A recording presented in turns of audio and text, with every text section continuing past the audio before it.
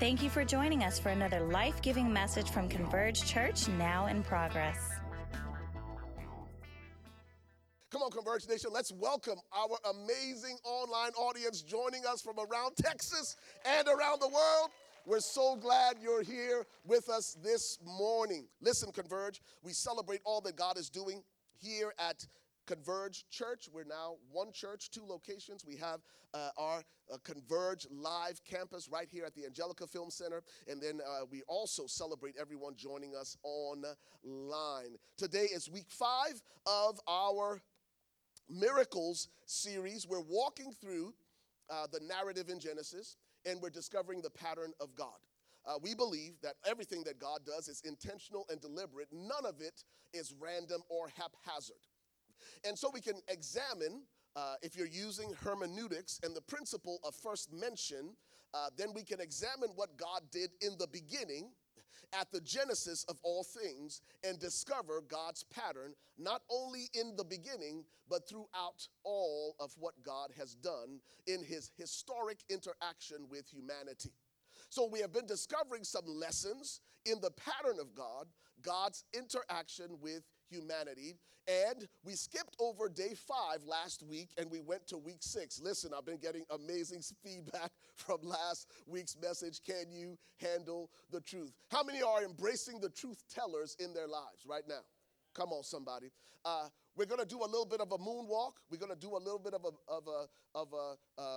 we're going to go back to day 5 from day 6, and we're going to pick up in Genesis chapter 1, and we'll begin reading at verse number 20. If you're following along in your Bible, turn with me to verse number 20, and you can also follow along on the screens. The notes will be on the screens. Again, this is day 5 of the creation process.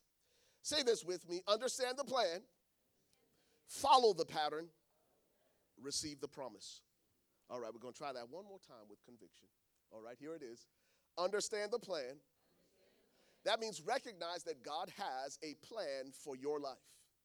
That there is absolutely nothing about who you are that was an afterthought. There's nothing about who you are that caught God by surprise. That means that God had a plan for you long before anyone had an opinion about you. And that's why Jeremiah chapter 1 and verse 5 says, even before you were formed in your mother's womb, I ordained you, ... That's why Ephesians chapter 2 and verse 10 says that you are God's workmanship created in Christ Jesus for good works, which God prepared in advance that you and I should walk in. There is nothing, absolutely nothing about who you are that is accidental or coincidental. The hand of God has been upon you and has been guiding you even when you didn't realize it. Every step of the way, in every decision, God was right there with you. Even when you didn't know it, even when you didn't recognize it, he was always there. In fact, one writer has said that coincidence is God's way of remaining anonymous. And there have been some moments when God has chosen anonymity in your life. Baby, you thought it was you. You thought it was how smart you were. You thought it was the family into which you were born. You thought it was your education. You thought it was your skill set and your gift mix. But God just said, come on, baby. My signature is all over that. So this morning, as we look to the text, I want you to recognize that God has a plan. And he wants you and I to understand his plan for your life, because he decided it a long time ago. So we understand the plan. Number 2, we follow the pattern. Because God is a God of patterns. Our God is a God of blueprints. Our God is a God of design. that if everything in creation makes sense and works with such precision, if the design is perfect, it infers the work of a designer. God is a God of patterns. And so he wants us to follow the pattern that he established. And one of the places we see it is in creation. So we understand that God has a plan. We follow God's pattern. Listen, here's the part where we get excited. We receive the promise. We receive the promise. And that's really where we're going to spend the lion's share of our time over the next several weeks, beginning today. God wants us to receive the promise. He wants us to receive the promise. And let me just say right here, right now, God's promise to you and me. Y'all ready for it? These are the words of Jesus. These are the words in red. When God thinks of you, when God considers you, this is his promise to you. Jesus said it this way, John chapter 10 and verse number 10, familiar verse of scripture. He said, the thief, speaking of Satan, comes only to steal, to kill, and to destroy. He's talking about the enemy of our souls. He's talking about the work of our adversary, Satan, against us. He comes for three reasons: to steal your joy, to kill your dreams, and to destroy your credibility. Now, let me tell you why that matters. When the enemy comes to steal your joy, it's important because in Nehemiah, the scripture says that the joy of the Lord is your strength. It's the fuel that's going to keep you going in the midst of opposition and resistance. And the reason most of us quit prematurely is because we're running on empty and we're running on fumes, and it's because we've lost the joy of the Lord, which is our strength. And sometimes the enemy doesn't want to take you out. He'll just steal your joy. He'll create enough confusion and havoc and disappointment in your life that you lose your joy. And in the process, many lose their reason and their desire to live. And it is a weapon of the enemy to steal our joy.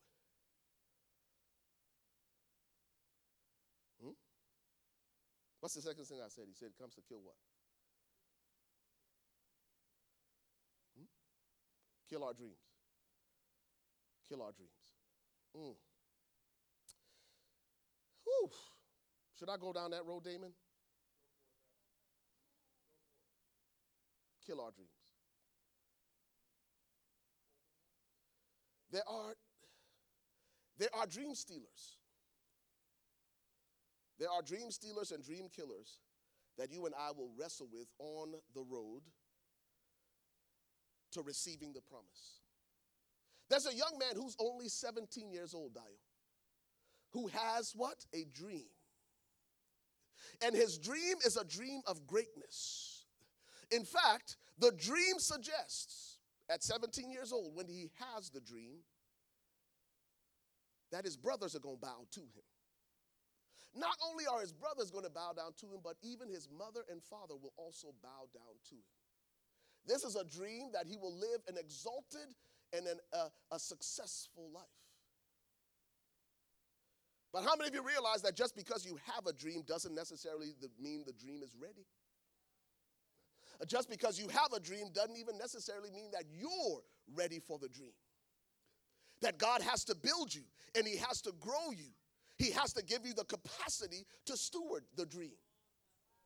And in his immaturity, he begins to announce to his brothers, by the way, who hated him, all of y'all gonna bow down to me. Let me tell you, sign number one that you ain't ready for the dream. You don't recognize your audience. He entrusted the dream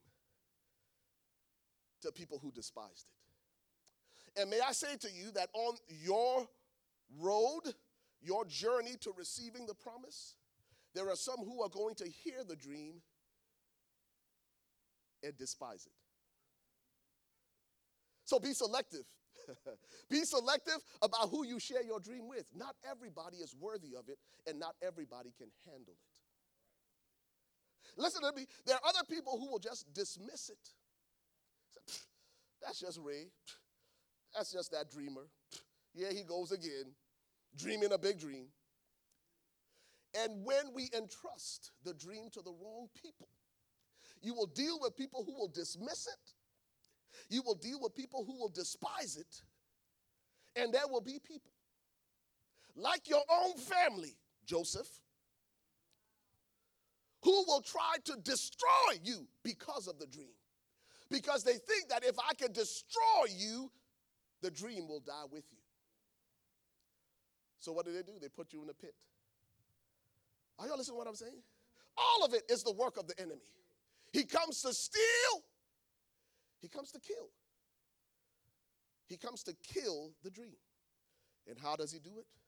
By surrounding you with people who will dismiss it, who will despise it, and who will do everything in their power to destroy you. Because in destroying you, they believe the dream will die with you. Anybody ever deal with any dream killers?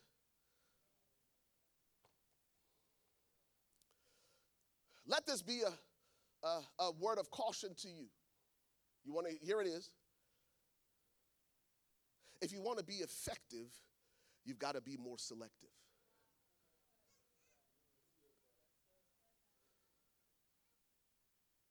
Silence, when it comes to the dream, is golden. Because there is an adversary who will do everything within his power to kill the dream. And guess what? He uses people to do it. And sometimes it's the people closest to you, like Joseph's own family. I'm going somewhere with this. He comes to steal. He comes to kill, but he also comes to what? Destroy. Listen. One of the most cruel, I want you to hear this, one of the most cruel devices of the enemy, and that's what the scripture says, we are not ignorant of the devil's devices, his strategies, his methods. Don't be ignorant of how the enemy works. And I'm going to get to the promise, but this is the caution. Jesus said the thief comes not but for to steal, kill, and to destroy. What does he destroy? Listen to me. I want you to hear this. The enemy comes to destroy your credibility.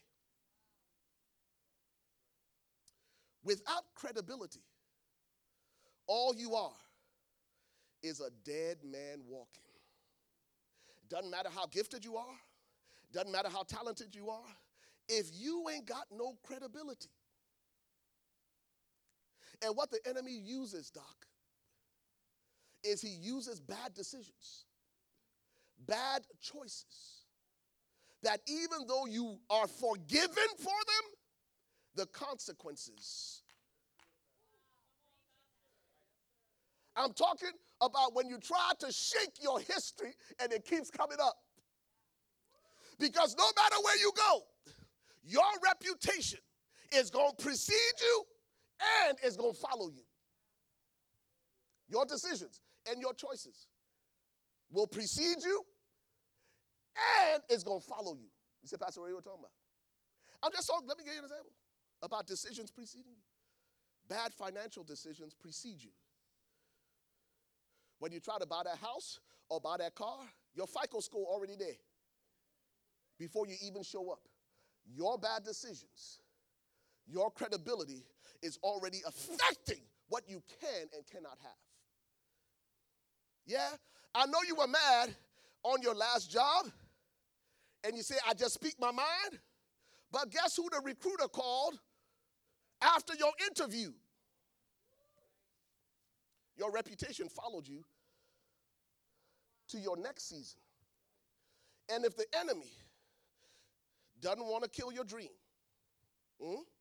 if he can't succeed in stealing your joy, what he's going to go after is your credibility. So that no one even wants to touch you. Can I trust this person? Are y'all listening to what I'm saying? That's what Jesus says the enemy does, John chapter 10 and verse 10. Oh, my goodness. But listen to what Jesus said. Jesus said, I have come that you might have life and that you might have it more abundantly. When we talk about receiving the promise here at Converge Church, that is what Jesus offers. Abundant life. Now, let me tell you what that word abundant life means when it's translated. It's the word Zoe. And the word Zoe means life as God has it. It's not speaking singularly about eternal life. It's also speaking about quality of life. For the longest time, the church has done Christ followers a disservice because the church has only prepared us for the hereafter. And when we think about what the Bible says about how we should live, we just say, oh, one day in the sweet by and by, we're going to walk on streets that's paved with gold. And we'll study war no more. But what about the brutal, bitter here and now? How are we supposed to live? How are we supposed to navigate this life if all we do is dream about heaven? What are we supposed to do with the 70, 80, 90, 120 years if God is gracious? We're just supposed to buy time and just go through life? No, the devil is a liar. The devil wants to convince you to settle for mediocrity, for an ordinary life. When Jesus said he came, bled, and died so that you and I can experience life on earth as God has it. Zoe. Now look at what it says in Amplified. Do you have the Amplified? Can you put John 10 and verse 10 in the Amplified version on the screens? I didn't even get to my text yet. But that's what Jesus came for. Say it with me again. Understand the plan. Follow the pattern. Receive the promise. What is God's promise for you? What's God's promise for me? For my family? For my marriage? For my children? For my enterprise? Is this the Amplified? There it is. The thief comes only, somebody say only, in order to steal and kill and destroy. Jesus said, I came that you may have life. Listen, and may have pump the brakes. That you would not only have life, but that you would enjoy it. Because life is not a journey that God gives us so that we can simply endure it. He gives us life so that we can enjoy it. That's what Jesus said. And so the Lord wants us to receive the promise. A life that we enjoy, not a life we endure. Are y'all with me? Notice what he says next. And to have it in abundance, to the full, until it overflows. If right now you're living and walking on empty, there's something missing of the promise of God in your life. If right now in this room you say, I follow Jesus, Jesus lives in my heart, and it feels like you are depleted, you're not receiving the promise.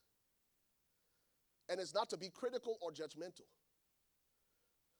What God wants us to do is raise our expectation of what is possible for me. Do you hear that? God this morning wants you to raise your expectation of what is possible for you.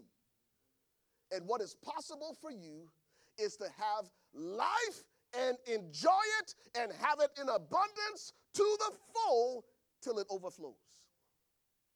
Somebody say abundance. That's God's plan for your life. And we see it.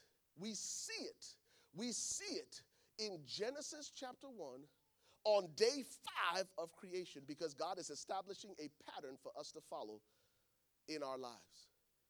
So Genesis chapter 1, beginning at verse 20. Are you there? Almost. Come on, somebody. I'll read it and you'll catch up. It says, let the waters do what? Not there yet. Okay. Let the waters abound. Let the waters One translation, let's do New King James because that's what I'm reading from. But the King James says, let the waters bring forth what? Abundantly.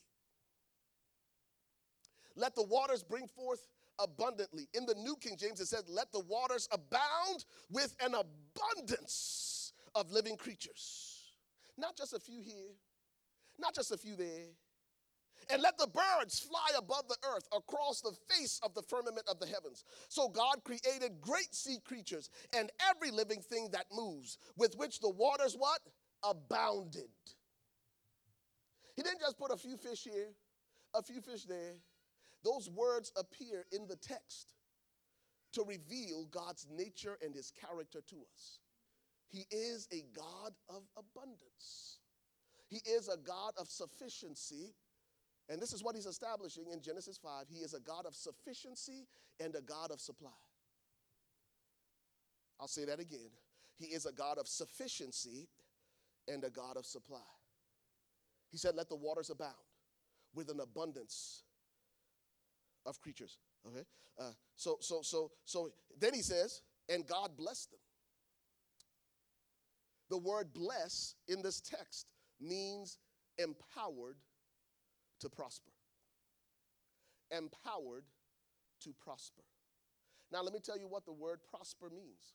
Let me give you a biblical definition of it. It doesn't mean that everybody gonna drive around in a Rolls Royce with a pinky ring. That's not what the word means. It doesn't mean that just because you're a Christian, you're gonna be a billionaire. That's not what the Bible teaches. In fact, that is heresy.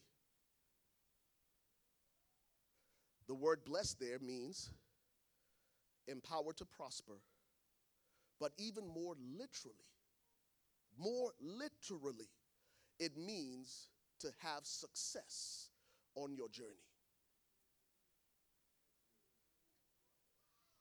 The biblical definition of prosperity and blessing is that God gives us success on our journey. So whatever journey you're on, God promises that you will have everything you need for that journey. That's what he's saying. And we have reduced, thank you, baby, sweating. I know I had a handkerchief somewhere. Thank you, baby. It's floral. I love it. Come on, somebody. And it's got some, what's he call this thing on it? Ridges on the hem. Huh? Huh? Oh, it's scalloped. Come on, man. I got a scalloped handkerchief. Come on, somebody. I love it, baby. Thank you. What was I talking about again? Blessed. Empowered to prosper. Are y'all with me? God wants to give you success on your journey. That means whatever he calls you to, he wants you to have success and be fruitful on your journey. That's what it means. And notice, he blessed them. He blessed them. He blessed them. And this is here. Here it is. And he said, be fruitful and multiply and fill the waters. Again, everything in this text is superlatives. All right? That's just a fancy grammatical term that means good, there's better, there's best. But at creation, God did not traffic in good. He didn't traffic in better. He traffics in best. It's superlative. Superlative. Notice what he said. He said fill. He said fill the earth. He says fill the waters in the seas and let the birds multiply on earth. So the evening and the morning were the fifth day. So on the fifth day, this is what God is establishing. God is establishing himself as a God of sufficiency and supply. That's why he reveals himself as El Shaddai. The God who is what? More than enough. I'm not trying to be crude or crass, but literally in the Hebrew dial, it means the many-breasted one. You know what that means? The picture is of a nursing mother who has more than enough supply for all of her children. More than enough. And God establishes in Genesis that he is a God of abundance. not just a God of just enough. Listen, that's what God delivered the Israelites from. For 420 years, they were in Egypt, the land of not enough. 420 years. And according to John chapter 10 and verse 10, that's not God's best for his children. Not enough. That's not God's best. So God brings them out of bondage, 420 years of bondage, and then he brings them into the wilderness, where he brings them into a place of just enough. He said, Pastor Ray, what do you mean? He told the Israelites, every day, I'm going to rain down provision from heaven. And every day, I want you to collect just enough.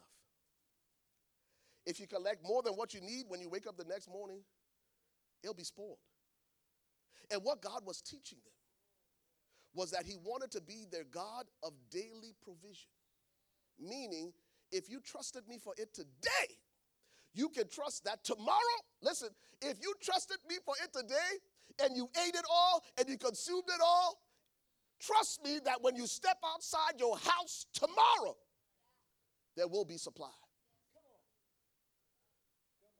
Are y'all listening to what I'm saying? God established that with the Israelites. And what he was teaching them is what Jesus taught the disciples to pray, give us this day our daily bread. I'm talking to somebody tomorrow who's worried. I'm talking to somebody right now who's worried about, Lord, where's it going to come from tomorrow? In the wilderness, God established that if you trusted me for it today, you can trust that tomorrow I will be your God of supply. And what he was teaching them was the lesson of gratitude in a land of just enough. I want you to hear it. He was teaching them the lesson of gratitude, being grateful for having just enough. Now the problem is, the Israelites, a whole lot like a whole bunch of us. Because Jesus was trying to teach them the lesson of gratitude in the midst of just enough. And guess what they did? They complained against God's provision. And the more they complained, the longer they stayed. Are y'all with me? In fact, so listen, they started complaining. God said, you know what, these people are getting on my nerves. I'm going to send them some meat. And so God sent them meat. He said, I'm going to send you so much meat that the meat is going to be coming out your teeth. I'm going to give you all the meat you want. But notice what the scripture says. But he sent leanness in their soul. Listen to me. God gave them meat, but they had leanness in their soul. Had everything they wanted materially, but they were still empty. Because they didn't learn the lesson of being grateful for just enough. Most of us think we will be fulfilled if we have more. But if you don't learn to be grateful for what you have, even when you have more, you're going to be thinking about the next house. Even after he moves you into a bigger building. It ain't going to be enough because you haven't learned the lesson of just enough. So the answer you're going to think is more. But when you get more, it's not going to be enough. You will still have leanness in your soul. So guess what God did? It took him 40 years. He got them out of Egypt in one day. It took him 40 years to get Egypt out of them. Listen to me. It's more than just getting out of the situation. God wants to get the situation out of you. So it took them 40 years in a place of just enough when the whole time God was saying, I've got a land waiting for you, a land flowing with milk and honey. You ain't ready for it though. It's waiting for you. As soon as you learn to be grateful with just enough, ta-da! Here's the land of more than enough. Because God had gotten Egypt out of them. Gotten them out of Egypt, but he still had to get Egypt out of them. How many realize that God will not allow you to possess Canaan with an Egypt mentality? God will not, cannot let you possess Canaan with an Egypt mentality. You think you're waiting on God. God said, I'm waiting on you. I'm not going to let you mismanage Canaan with an ungrateful Egypt wilderness attitude. So as soon as you get it, as soon as you learn the lesson of being grateful for just enough, I know you can manage more than enough. So there's some of us this morning saying, God, when are you going to show up? God is saying, when are you going to get it? Are y'all with me? I'm just going off the dome this morning. This ain't in my notes. They asked me, Pastor Ray, where the notes last night? I said, I ain't got no notes. So if you're looking for notes on YouVersion, I'm speaking from my heart this morning. I'm speaking from my heart this morning because that's what God wants us to seize. Listen to me. People say erroneously, listen, what you don't know won't hurt you. That's not what the Bible said. The Bible said what you don't know is hurting you. That's why he said in Hosea chapter 4 and verse 6, he said, my people, my covenant people, my sons and daughters are destroyed for a lack of knowledge. One translation says, my people, this is God, saying my sons and daughters are destroyed or they perish for a lack of knowledge. Why are they perishing? Because they don't know. And what you don't know is hurting you. What you and I don't know about God's promise of an abundant life. And that I can expect that. And not feel bad about it. And not feel bad about it. And not have any remorse for it. And not be ashamed of God blessing my life. What God's people don't know is hurting them. Let me tell you something. There have been denominations that have taught that poverty brings you closer to God. The devil is a liar. Listen, if you've ever been in a place, I ain't talking about the people who have always had it together. If you have ever been in a place, come on somebody, where you had more month at the end of your money. Listen to me, I'm talking about when the money ran out on the 20th and you had bills to pay on the 30th. There is absolutely nothing that is godly about that. There is absolutely nothing that looks like God in that. There is absolutely nothing about a good father that would allow his children to go without so that they can be more appreciative of him. Let me tell you something. Poverty has never caused anybody to love God more.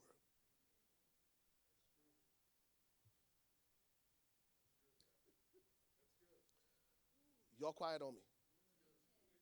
Never. What you and I don't know. Listen to me.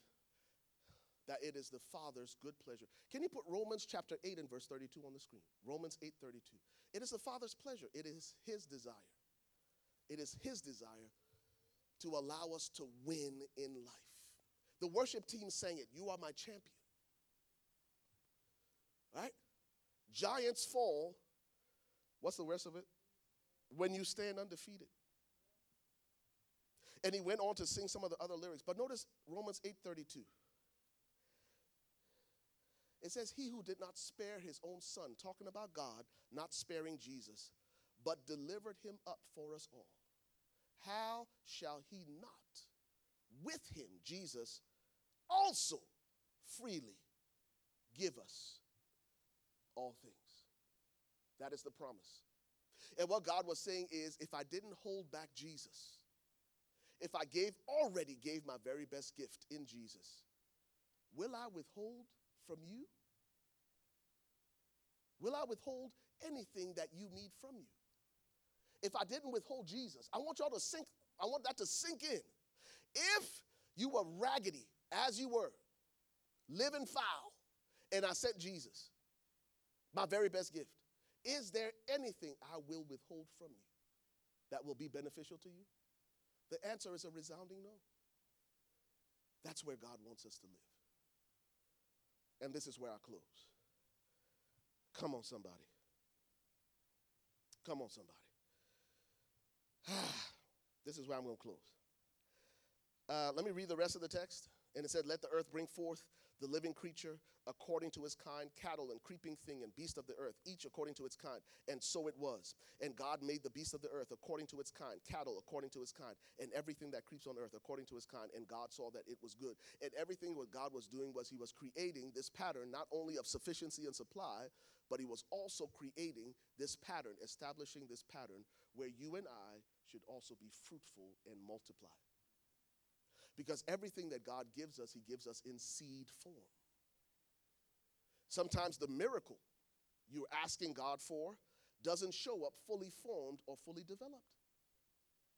Some of us miss the miracle because it shows up as a seed. And we say, what am I going to do with all this seed? Well, I'll just put it in the barn. And God said, no, that's your miracle.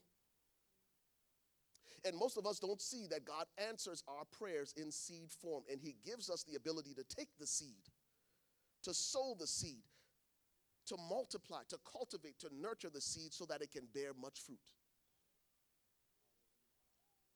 Some of us right now have the seed of writing.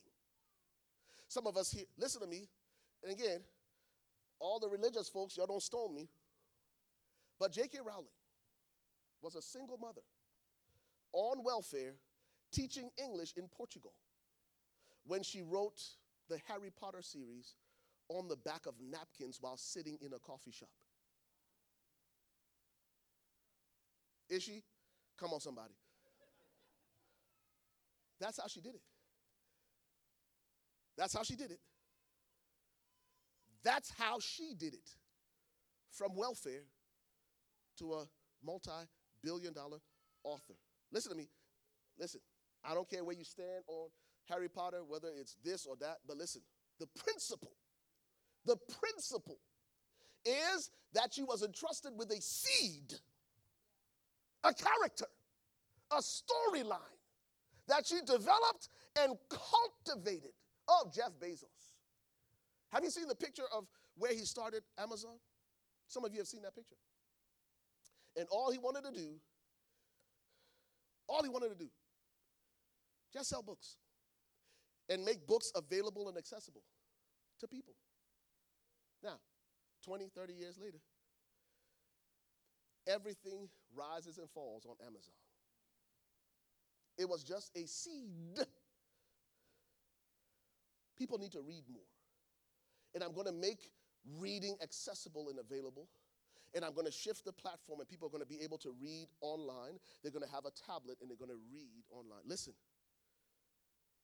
Amazon Prime Video, Amazon Web Services started with a seed, an idea that one guy had that said, I just want people to read. I'm wondering this morning what seed God has entrusted to you that has gone uncultivated. It's just sitting there. It is just sitting there. And God said, bruh, you've prayed. I've answered. And I've given you a seed. What you going to do with it? Because other people are. They're doing something. Did I say this is where I was going to close? It is. So,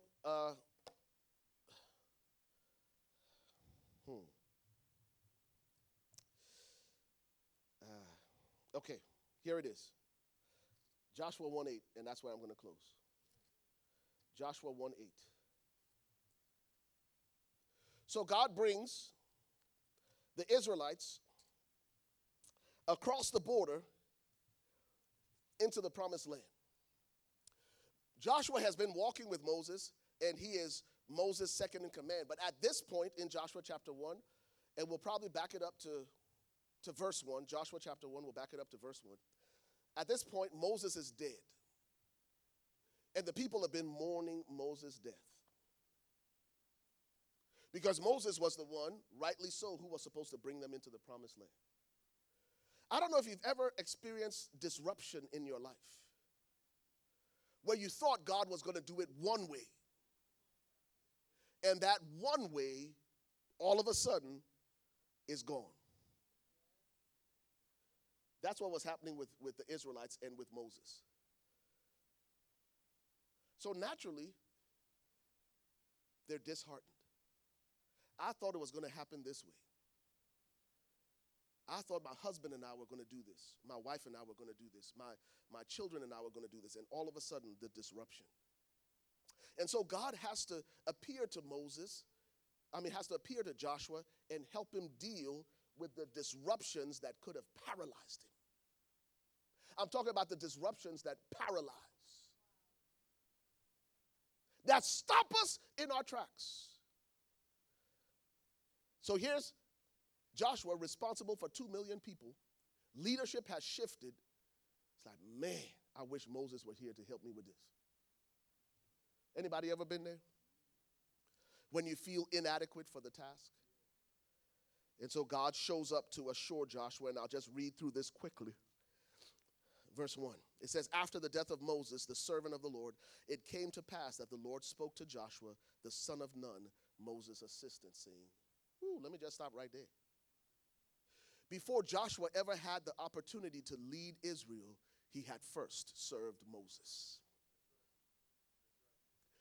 For those of you who got dreams, but don't want to serve nobody, for those of you who got dreams, and you think the dream is now, and I'm ready, and I'm smart, and you just jump out there, and you notice Joshua had served Moses first. And the scripture says in Luke chapter 16, how will God give you what is your own if you have not been faithful in what belongs to another man? Go read it, Luke chapter 16. So the only reason Joshua is here is because he's been faithful to Moses. God didn't just pick some random person. He picked the one who had shown himself faithful.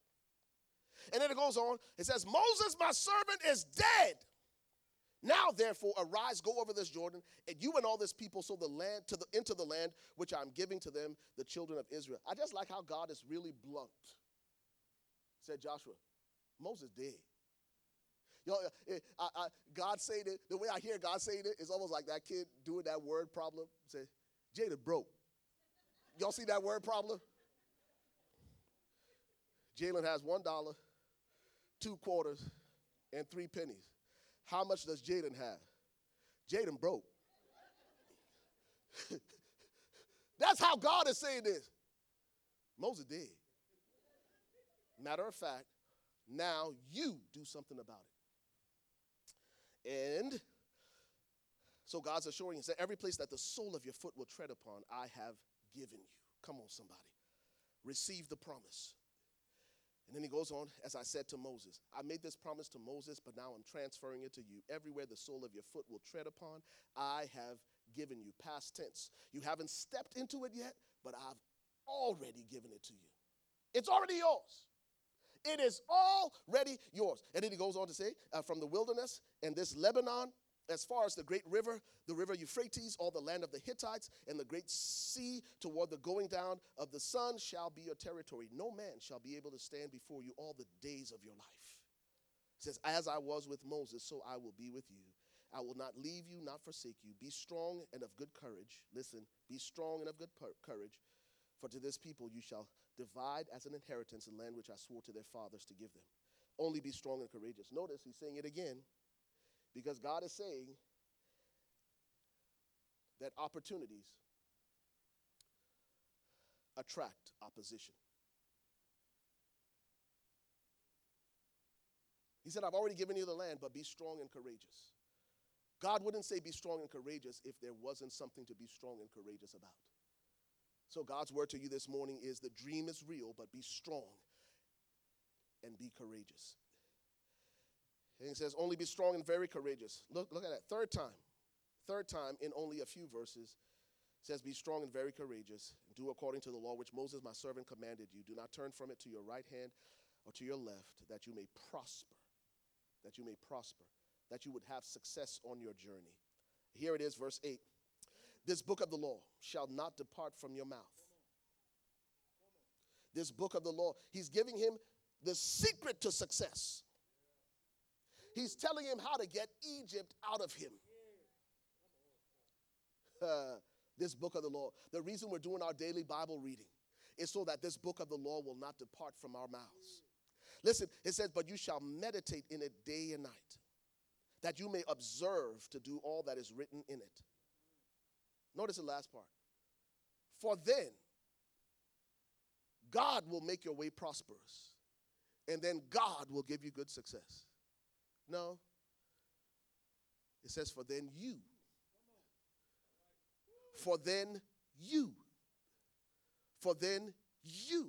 will make your way prosperous, and then you will have good success. May I just submit to you that God has already done everything that he will ever do, and now it's up to you and me to take the word of God, the seed of God's word, in our mouth, on our lips, meditating on it, thinking on the word, speaking the word, living the word according to God's principles, and then we will have, listen, we will be prosperous, success on our journey, and notice what it says, and then you will have good success, because not all success is good. Not all success is good. A success that destroys families, that destroys the individual, that hurts and harms people, that ain't the kind of success God's talking about here. He says you will have good success, because the blessing of the Lord makes rich, and God adds no sorrow to it. Last verse, and then I'm out of your way, 2 Corinthians 9 and verse 8. I promise you, first-time guest, this is my last verse. People who've been here, they know better. No, I'm just teasing. This is the last verse. Is this helping anybody? 2 Corinthians chapter 9 and verse 8. God wants us to win, and he established that on the 5th day.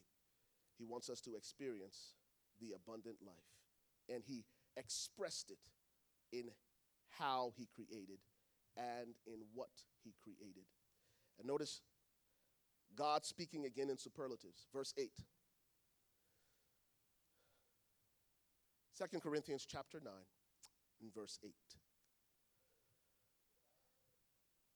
It says, and God is able to make all grace abound toward you, that you always, having all sufficiency in all things, may have an abundance for every good work. Listen, this is the biblical definition of what it looks like to prosper in God's sight. Let's look at it again. And God is able to make all grace. Somebody say it's not about the money. Most people think it's money, but the scripture said all grace. All grace means anything and everything you need when you need it. God is able to make all grace. He's able to empower you. He is able to enable you. He's able to make all grace. Notice what it says, abound, that the grace of God can abound toward you. Not just a little bit of grace, abounding grace. Why? Notice the words, that you always, not some of the time, not every now and then, but that you and I always, having what? All sufficiency. What? In all things. May have what? An abundance for every good work. That's where God wants us to live. So when Jesus said, I came that you might have life and have it more abundantly, that's what he was saying. He said, I came and I died to give you all the grace that you need so that you will have all sufficiency in all things, so that you can abound unto every good work. That means when I need you to do something, you ain't even got to think twice about it. When I need you to go help so-and-so, you ain't even got to think twice about it. When I need you to stroke that check, you ain't got to think twice about it. When I need you to quit that job because I got something else for you to do, you ain't got to think twice about it. Because I have already given you all the grace you need for every good work. Father, we come to you now in Jesus' name. We ask you, Father, to help us. Create on the inside of us a vision beyond where we have been living. This is not a prosperity gospel or a material gospel. This is a gospel that simply says, God, you have dreamed of a life where your children have what they need in order to do what you're calling us to do. Lord, help us to recognize the seed that you've entrusted to us, the ideas, the creativity, the solutions that you've entrusted to us, the things that you have given us in seed form, God, that we would be faithful to take those things, to cultivate them, because you are making your grace abound toward us. Lord, I pray Psalm 1 and verse 1 over everyone under the sound of my voice this morning. You said that we would be like trees planted by rivers of living water, that our leaf would not fade, nor would it wither, that we would bring forth our fruit in season, and everything we set our hands to would prosper, that it would be successful.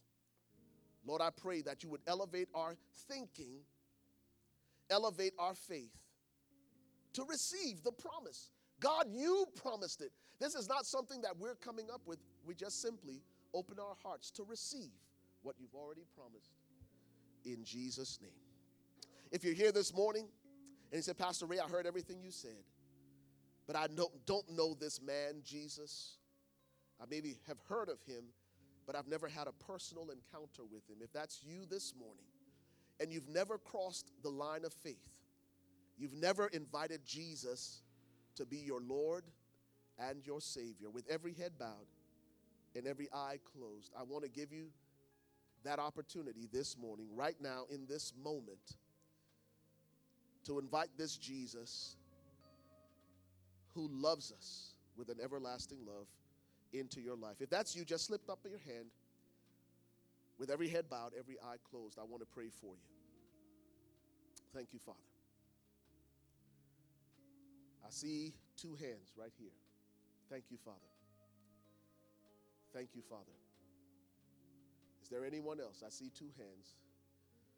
Is there anyone else? You say, today I cross the line of faith. I make Jesus my Lord, my Savior.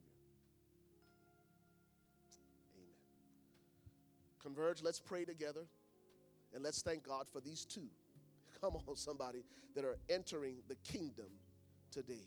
Pray this prayer with me all together, and especially these two from your heart as you invite Jesus to be Lord of your life. Say this with me. Heavenly Father, I come to you now in Jesus' name. Jesus, I thank you that you died on the cross for my sins. I acknowledge that I have sinned and come short of your glory. I ask you now, I invite you now to forgive me of all my sin and make me new in Jesus' name. Heavenly Father, I thank you that I am forgiven. I thank you that I am a child of God. Old things have passed away, and all things have become new in Jesus' name. Amen and amen. Praise the Lord. Well, you're blessed this morning. Amen. Praise the Lord. We hope that you enjoyed today's message. Remember to stay connected with us on our website, weareconverge.com, or on Facebook, Instagram, and Twitter at weareconverge. You can also partner with us financially by giving safely and securely online at weareconverge.com/give. Thank you, and God bless.